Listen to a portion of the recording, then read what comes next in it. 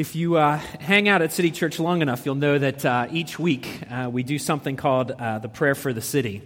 And often what happens in that Prayer for the City, and Mark did it perfectly without our planning it, often what happens is we pray for the government, we pray for leaders, we pray for those elected officials, not just in our government as a nation, but in our city as well, and we pray that they would lead us to a better day, that they would lead us into a different chapter, especially in our city, that they would lead us effectively into a better place and bring about welfare. And what we're doing when we pray that is we're expressing a deeper desire that I think is true of all of our hearts and goes beyond just praying for our city. Because I think in each and every one of us, there is a deeper desire for a king. Now, we don't always call them kings in our culture today, but these are people of authority who are above us. And we pray that they would usher in times of peace and welfare and equity, of justice and of prosperity. And of course, we want all of that for us personally. We want all of that for our city. We want it for our country and our world. And in many ways, that doesn't make us any different than God's people in the Old Testament. And if you've been with us for the Advent series, you know that we have been looking at the desire for a king and the history of kingship of God's people. If you were with us 2 weeks ago, we looked at one of their kings named Saul, and we saw that he was their first king and certainly an imperfect king. And what we saw about him was that more often he was driven by his fear when he should have been driven by his faith. Last week we looked at King David, who was considered to be the quintessential king in the history of God's people. And we remarked at what a man of faith he was, a man after God's own heart. And we saw how his faith certainly had to carry him through many difficult circumstances in his life. But perhaps the most difficult challenge for his faith was when it had to carry him through his sin and being found out in the midst of his sin. And so what we discover is that every single king leaves us wanting. Every single king is flawed and imperfect. And we certainly see that in the life of the king that we're going to look at this morning. Because this morning we're going to look at King Solomon, who was one of the children of David and Bathsheba. He was the king who took over after David, his father, passed away. And we actually get to read about his story in two different books of the Bible, in 1 Kings and in 2 Corinthians. But this morning, our passage we're going to look at is from 1 Kings chapter 9, and we're going to read verses 1 to 9. So you can follow along in your copy of God's Word or on the screens or in the bulletins. But here, God's Word, 1 Kings chapter 9. As soon as Solomon had finished building the house of the Lord, and the king's house and all that Solomon desired to build, the Lord appeared to Solomon a second time as he had appeared to him at Gibeon. And the Lord said to him, I have heard your prayer and your plea which you have made before me. I have consecrated this house that you have built by putting my name there forever. My eyes and my heart will be there for all time. And as for you, if you walk before me as David your father walked, with integrity of heart and uprightness, doing according to all that I have commanded you, and keeping my statutes and my rules, then I will establish your royal throne over Israel forever, as I promised David your father, saying, you shall not lack a man on the throne of Israel. But if you turn aside from following me, you or your children, and do not keep my commandments and my statutes that I have set before you, but go and serve other gods and worship them, then I will cut off Israel from the land that I have given them, and the house that I have consecrated for my name I will cast out of my sight, and Israel will become a proverb and a byword among all peoples. And this house will become a heap of ruins. Everyone passing by it will be astonished and will hiss, and they will say, why has the Lord done this to this land and to this house? Then they will say, because they abandoned the Lord their God, who brought their fathers out of the land of Egypt, and laid hold on other gods and worshipped them and served them. Therefore, the Lord has brought all this disaster on them." This is God's word. Let's pray. Father, we pray that the words of my mouth, the meditation of all of our hearts as we encounter your word, we pray that they would be pleasing to you, that you would be honored and glorified in our midst, that you would speak directly to our hearts, speak directly to the greatest anxieties and pains and frustrations that we're feeling at this moment. Would you apply the gospel to the places that it most needs to be applied in our hearts? So visit us with your presence here this morning in a unique way. And we pray that we would be changed as a result of it. It's in Christ's name, our Savior, that we pray. Amen. Well, this year, if you know me, I turned 40. And that was a hard birthday for me. It was not something I was really looking forward to. And you tend to think more about your life when you kind of reach milestone birthdays like this. And that was certainly true of me. I remember on that day, I thought back to younger Patrick, to college Patrick, and I thought about kind of all the dreams and the desires and the pictures I had from where I would be when I turned 40. And some, of course, came to be true. Others turned out very differently than I expected. Hopefully, a lot has changed in me for the better over those 20 years. But I certainly thought about that a lot this week because what's unique about the Solomon story is that he was visited by God really only twice in his entire life. The first time that he was visited by God was when he was 20 years old, just a young guy. And the second time that he was visited by God was when he turned 40, at a really important crossroads in his life. So this morning, what I want to do is just look at these two encounters that Solomon had with God. The first, of course, when he was 20, and the second when he was 40. And so the first encounter with Solomon is recorded for us in 2 Chronicles chapter 1 and 1 Chronicles chapter 3. And in those stories, we find a 20-year-old Solomon who's very intimidated with something that life has presented him.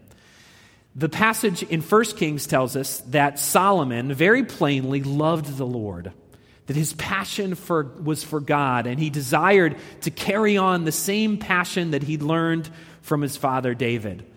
And at 20 years old, his father David passes away, and after a little bit of controversy and, of course, a little bit of advocacy from his mother Bathsheba, Solomon is crowned king in the nation of Israel. And so he comes to this place called Gibeon, and he makes all sorts of sacrifices to God at this point as his first role as king.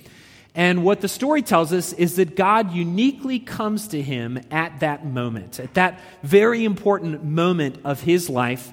And God does something unique with Solomon that I think, as far as I can read, he's never done with anyone else in the scriptures. He comes to Solomon and he says, "Solomon, I will give you whatever you want. Whatever you desire, I will grant to you."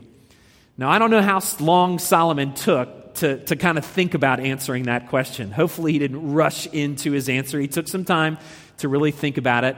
He didn't ask for more wishes, which is exactly what I would have done, right? Because that's the strategic thing to do. But instead, he requests that God would give him wisdom and understanding.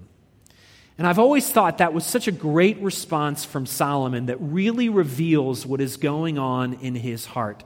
Because Solomon is still just a young man. He's 20 years old, and now he has to lead this incredibly great kingdom that he has inherited from his father David. Not only does he have to lead the kingdom, but he has to live up to the reputation and leadership of his father David. Those are incredibly big shoes to fill. And certainly 20-year-old Solomon had to be intimidated by the task that was given him. And so he simply asks God for help. Give me wisdom. Give me understanding. And of course, God is miraculously honored by Solomon's request. He is pleased that Solomon didn't ask for all the things that most people would ask for, things like riches and wealth and prosperity. And so what God does is he grants Solomon's request for wisdom and understanding, and he throws everything else in the process, all the wealth and the wisdom and the fame God promises to grant to Solomon. And so for the next 20 years, Solomon has a very impressive resume. He accomplishes amazing things in the next 20 years of his life. He, of course, grows in all sorts of wealth and prosperity. In fact, 1 Chronicles 29 says that the Lord made Solomon great in the sight of all Israel and bestowed on him such royal majesty as had not been on any king before him in Israel. He was so wealthy and so prosperous that 2 Chronicles says this. It says that gold and silver was so common in the land of Israel, it was as common as stones that were lying on the ground. So as a kid, I thought back to a show that was on TV called, what was it called? Lifestyles of the Rich and Famous. And I'm old enough to remember that show that boasted champagne wishes and caviar dreams, and Robin Leach doing all sorts of stories about the lifestyles of the rich and famous. Well, these lifestyles had nothing on Solomon. He was rich, he was prosperous, he was famous, and his fame spread throughout all of the ancient world. And because he had amassed a tremendous amount of wealth, he had the ability to spend that wealth wisely. And one of the things that he did, one of the immediate tasks that he did, was he desired to build a great temple for God to dwell in the midst of the nation. You see, his father David, had long been David's desire to build a temple, a dwelling place for God amongst his people, but it really wasn't in the cards for David, so the task fell to his son Solomon. And so the scriptures tell us for several years, Solomon went on this massive building project. And at the very end, he's constructed this incredible temple for the worship of God, and he amasses the entire nation outside of this temple. And he stands before the nation and he blesses the people, and then he prays a prayer of dedication to God, that God would consecrate, that God would dedicate this temple to his worship. And it's one of the more beautiful prayers in all of the Old Testament. And at the end of this prayer, the scriptures tell us a cloud begins to descend on the temple, and a great fire after it descends on the temple to represent the presence of God amongst his people. Now, we're going to talk more about this a little bit later in the sermon, but the important thing to know is this was an incredibly substantial moment in the history of God's people.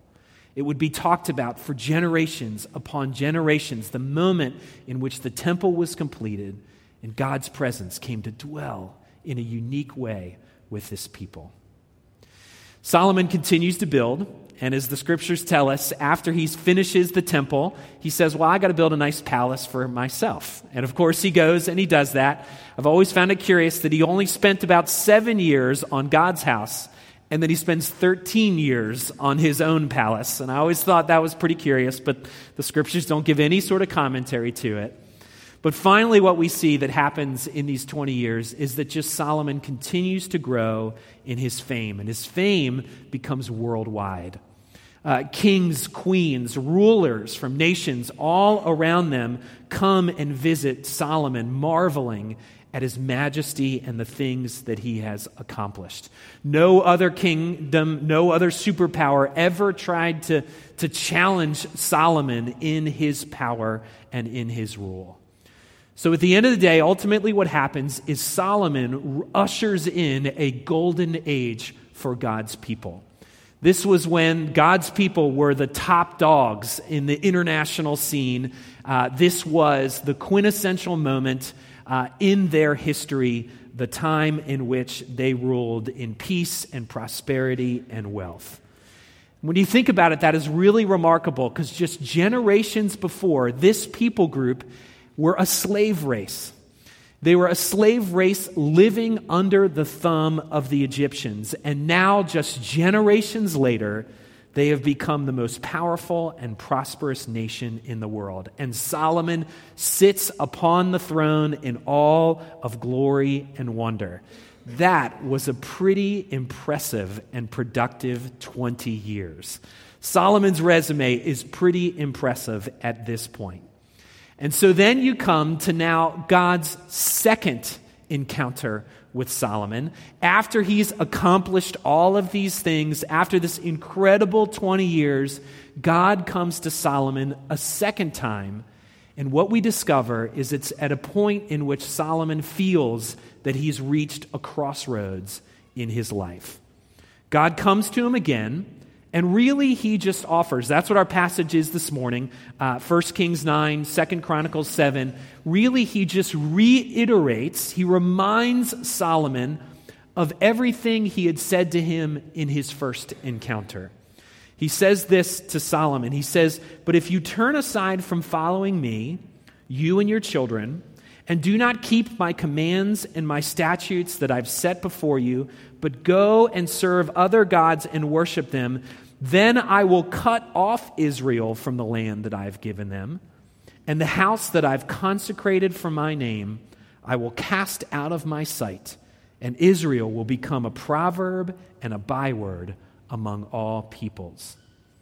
See, really what God is doing is he's just simply reminding Solomon of the terms of their first encounter. Essentially saying to Solomon, if you do as I say, then you will prosper. But if you stray, if you wander, if you depart from my commandments, then there will certainly be consequences. So Solomon, obey the commands of the Lord and beware of worshiping false idols. And that last item, that warning about worshiping false idols, winds up becoming Solomon's eventual downfall. Because his worship of idols proves to be his downfall personally, but it also proves to be the downfall of the people in which he leads. Now, the seeds of this didn't happen overnight in Solomon's life. The seeds of this were laid very early. They started very early in his kingship.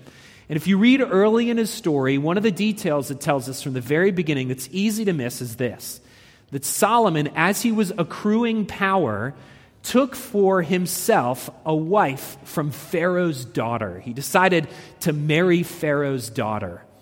And it was probably more of a political alliance, and that was the point of it, rather than some interesting romantic story from the Old Testament. But needless to say, he chose to marry Pharaoh's daughter despite the fact that it was expressly forbidden by God. You see, one of the commandments that God gives his people is that he wants them, especially the king, but all of them, he wants them to only marry within the nation, within that people group. And we look at that and we think, was this some sort of racial issue that was going on? And I don't think that's what it is at all. Instead, I think it was more of an issue of worship or related to worship. Because what the Lord was doing is he was warning the people about syncretism. And he knew that if God's people started to intermarry with all of the other nations around them, that the gods of those other nations would be tempted to worship, or they would be tempted to worship the gods of these other nations. And all you have to do is look at the first couple 10 commandments to know that God's people were to worship him, and they were to worship him alone. They were to be singularly devoted to God. When it came to their hearts and what they were supposed to worship, they were not allowed to have divided hearts that worshiped other things. They were to worship God and to worship him alone. And this, of course, at the end of the day, becomes Solomon's downfall. Again, it wasn't something that happened overnight, but it was more like soil that eroded over time. And so by the end, by the time Solomon is 40 years old, the scriptures tell us that he had amassed 700 wives and 300 concubines.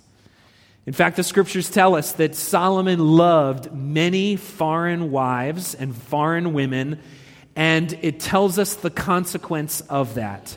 His wives turned his heart away from the Lord. Because of that, Solomon later in his life goes on another building project. And in this building project, he turns his back entirely on the temple in which he had built early in his life to God, and instead he builds an elaborate temple to Chemosh, the god of the Moabite people, a false idol. And so from what we can tell, Solomon dies in his idolatry. And we kind of scratch our heads. How could someone who was so wise, who had been granted wisdom from God, how could he conduct himself so foolishly towards the end of his life? How could someone who loved the Lord and had such singular devotion to God, how could he become a spiritual adulterer, one who worships other idols? Well, lest we get caught up in judgment against Solomon, we have to be quick to recognize that the same temptation exists for you and I. And we might not go out and worship physical idols that people bow down and worship, but we have to recognize that any time our hearts have become divided away from a singular focus and worship of God, we ourselves have committed spiritual adultery. We have committed spiritual idolatry in our own hearts. And friends, make no mistake, there is no shortage of idols in our culture that are all around us.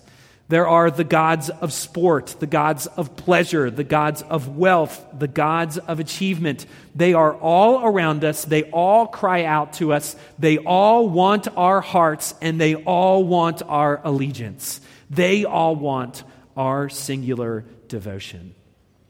And so you and I, we can wander away from God just as easily as Solomon did in his day. So, of course, the Solomon story, it leaves us wanting. Here is another king who is imperfect, another king who has serious flaws, another king who comes with a certain measure of disappointment. He is another king who leaves us wanting for a perfect king. And what we've seen all throughout the Advent season is the good news of the gospel that says this: that perfect king has come. That perfect king has come, born to Mary and Joseph.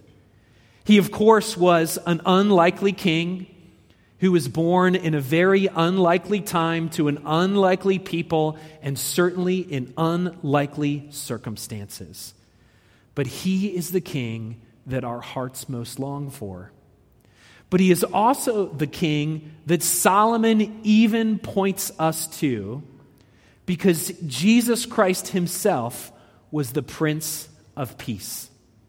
Think about it this way. When Solomon was born to his parents, David and Bathsheba had the privilege of naming their son. And so they name him Solomon. And Solomon in the Hebrew comes from the Hebrew word shalom, which means welfare, it means prosperity, but at the end of the day, it means peace. And so David was a king of war. Conflict marked his entire kingdom.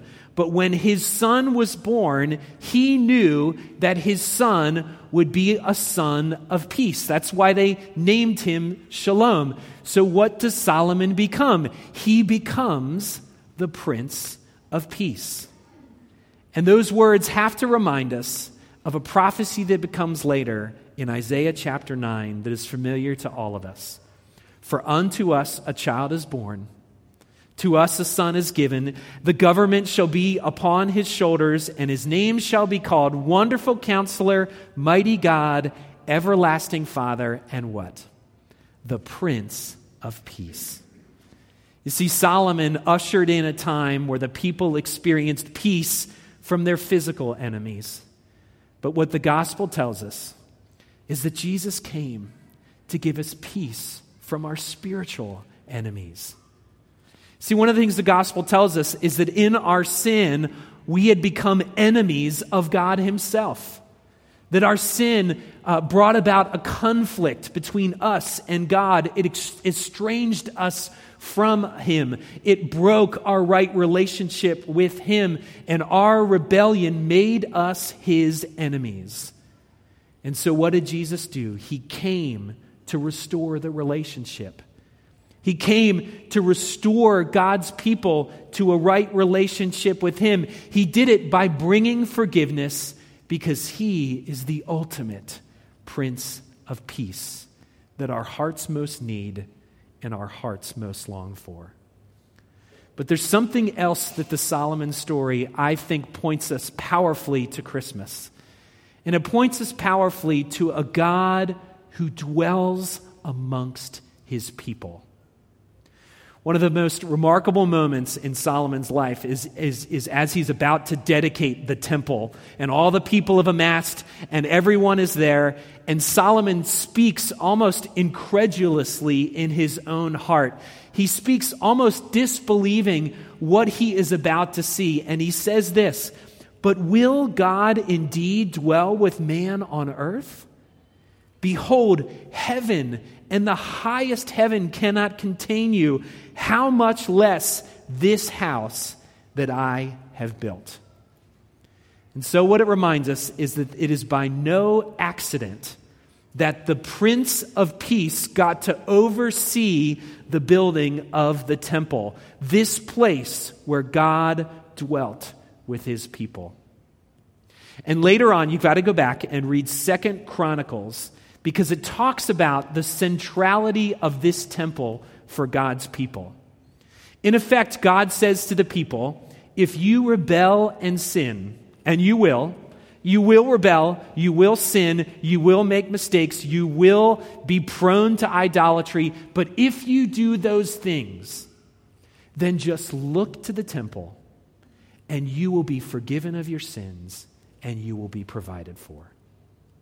It goes on to say, if you experience famine and hardship, then simply look to the temple and you will be forgiven and you will be provided for. If you are exiled, if you are conquered, if you are a foreigner living in the midst of God's people and you have want, you have desire, you have need, then all you must do is look to the temple and you will experience forgiveness and you will be provided for. In effect, whatever circumstance you might face, then just look to the temple, the place where God dwells, and you will be forgiven, you will be provided for, and you will be saved. And of course, later on, we read in John chapter 2, as Jesus is walking around in the vestiges of this ancient temple, he says words that are cryptic in the moment. He says, this temple will be destroyed and then raised up 3 days later. And everybody else around him is scratching their heads, wondering what Jesus is saying. But what does the gospel writer John tells us? Jesus was talking about himself. He was talking about his own body, the temple. And he's reminding everyone there that Jesus is the temple that we've been longing for. He was the temple that Solomon pointed to. He is the place where God dwells amongst his people. And it's by no accident that during Christmas season we say what? We call Jesus Emmanuel, which means God with us. He is God come to dwell with his people. Whatever circumstance may challenge you, whether it's your sin or hardship or difficulty, simply look to that temple and you will be forgiven, provided for, and saved. And so, friends, if you have lived in opposition to God, it doesn't have to remain that way.